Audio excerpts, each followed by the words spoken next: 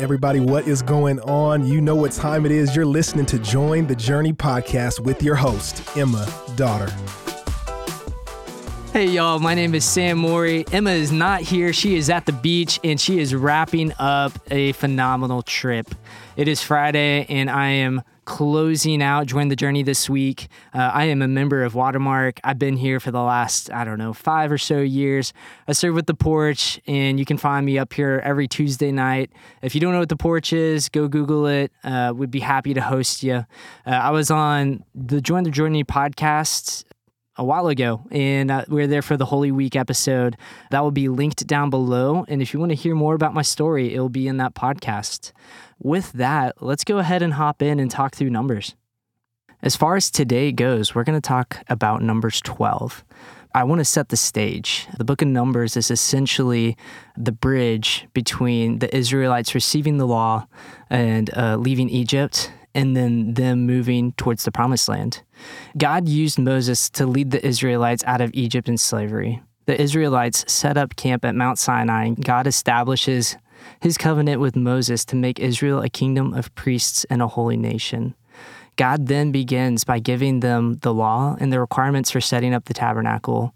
In doing this, he is making a way to lead them and to truly set them apart. As he is guiding them, his holy people, away from Mount Sinai and into the wilderness towards the Promised Land, we see in Numbers 10, the Israelites begin complaining about hunger, thirst, and wanting to go back to Egypt. Then enters Numbers 12, where Moses' brother and sister complain about Moses in front of everybody. And so Numbers 12 is where we're going to camp out today. In Numbers 12, Aaron and Miriam make accusations against Moses, question his authority, and ultimately complain about his legitimacy as a leader. In doing this, and really focusing in on verse 9, you can see the anger of the Lord burned against them, and he left them. When the cloud lifted from above the tent, Miriam's skin was leprous, and it became white as snow. Aaron turned toward her and saw that she had a defiling skin disease. Looking at this, we can think, wow, okay, this is the God of wrath that we hear about all throughout the Old Testament, to where brother and sister question Moses, and we instantly see this reaction. If you're Moses, you can be kind of in a tough spot to where you're wanting to lead this group of people to be set apart, but you also want to care for your brother and sister and know that we make mistakes. If you skip forward to verse 13, it says, "So Moses cried out to the Lord, 'Please, God, heal her.'" And so looking at this verse, there's a few different takeaways that I have here. Really, one major theme is that God is good and faithful. We see this being applied in two different ways. One, that he is faithful in the leaders that he appoints. And then secondly, that he is faithful even amongst our rebellion. To start with the first, God is faithful in the leaders he appoints. By God's design, Moses was given leadership over Israel. This type of appointed leadership is often seen in the Bible and is shown by men such as Joshua, David, Daniel, and most importantly, Jesus. He has appointed leaders there for a reason. In our day-to-day lives, we are subject to a vast array of people that all have leadership roles, but we can take courage that God has them there for a reason. I know for me personally, growing up, or even more so in the last few years, there was a leader that was appointed over me that I candidly had such a hard time following his leadership. It led to frustrations personally, frustrations with God. I questioned how did this man even become a leader?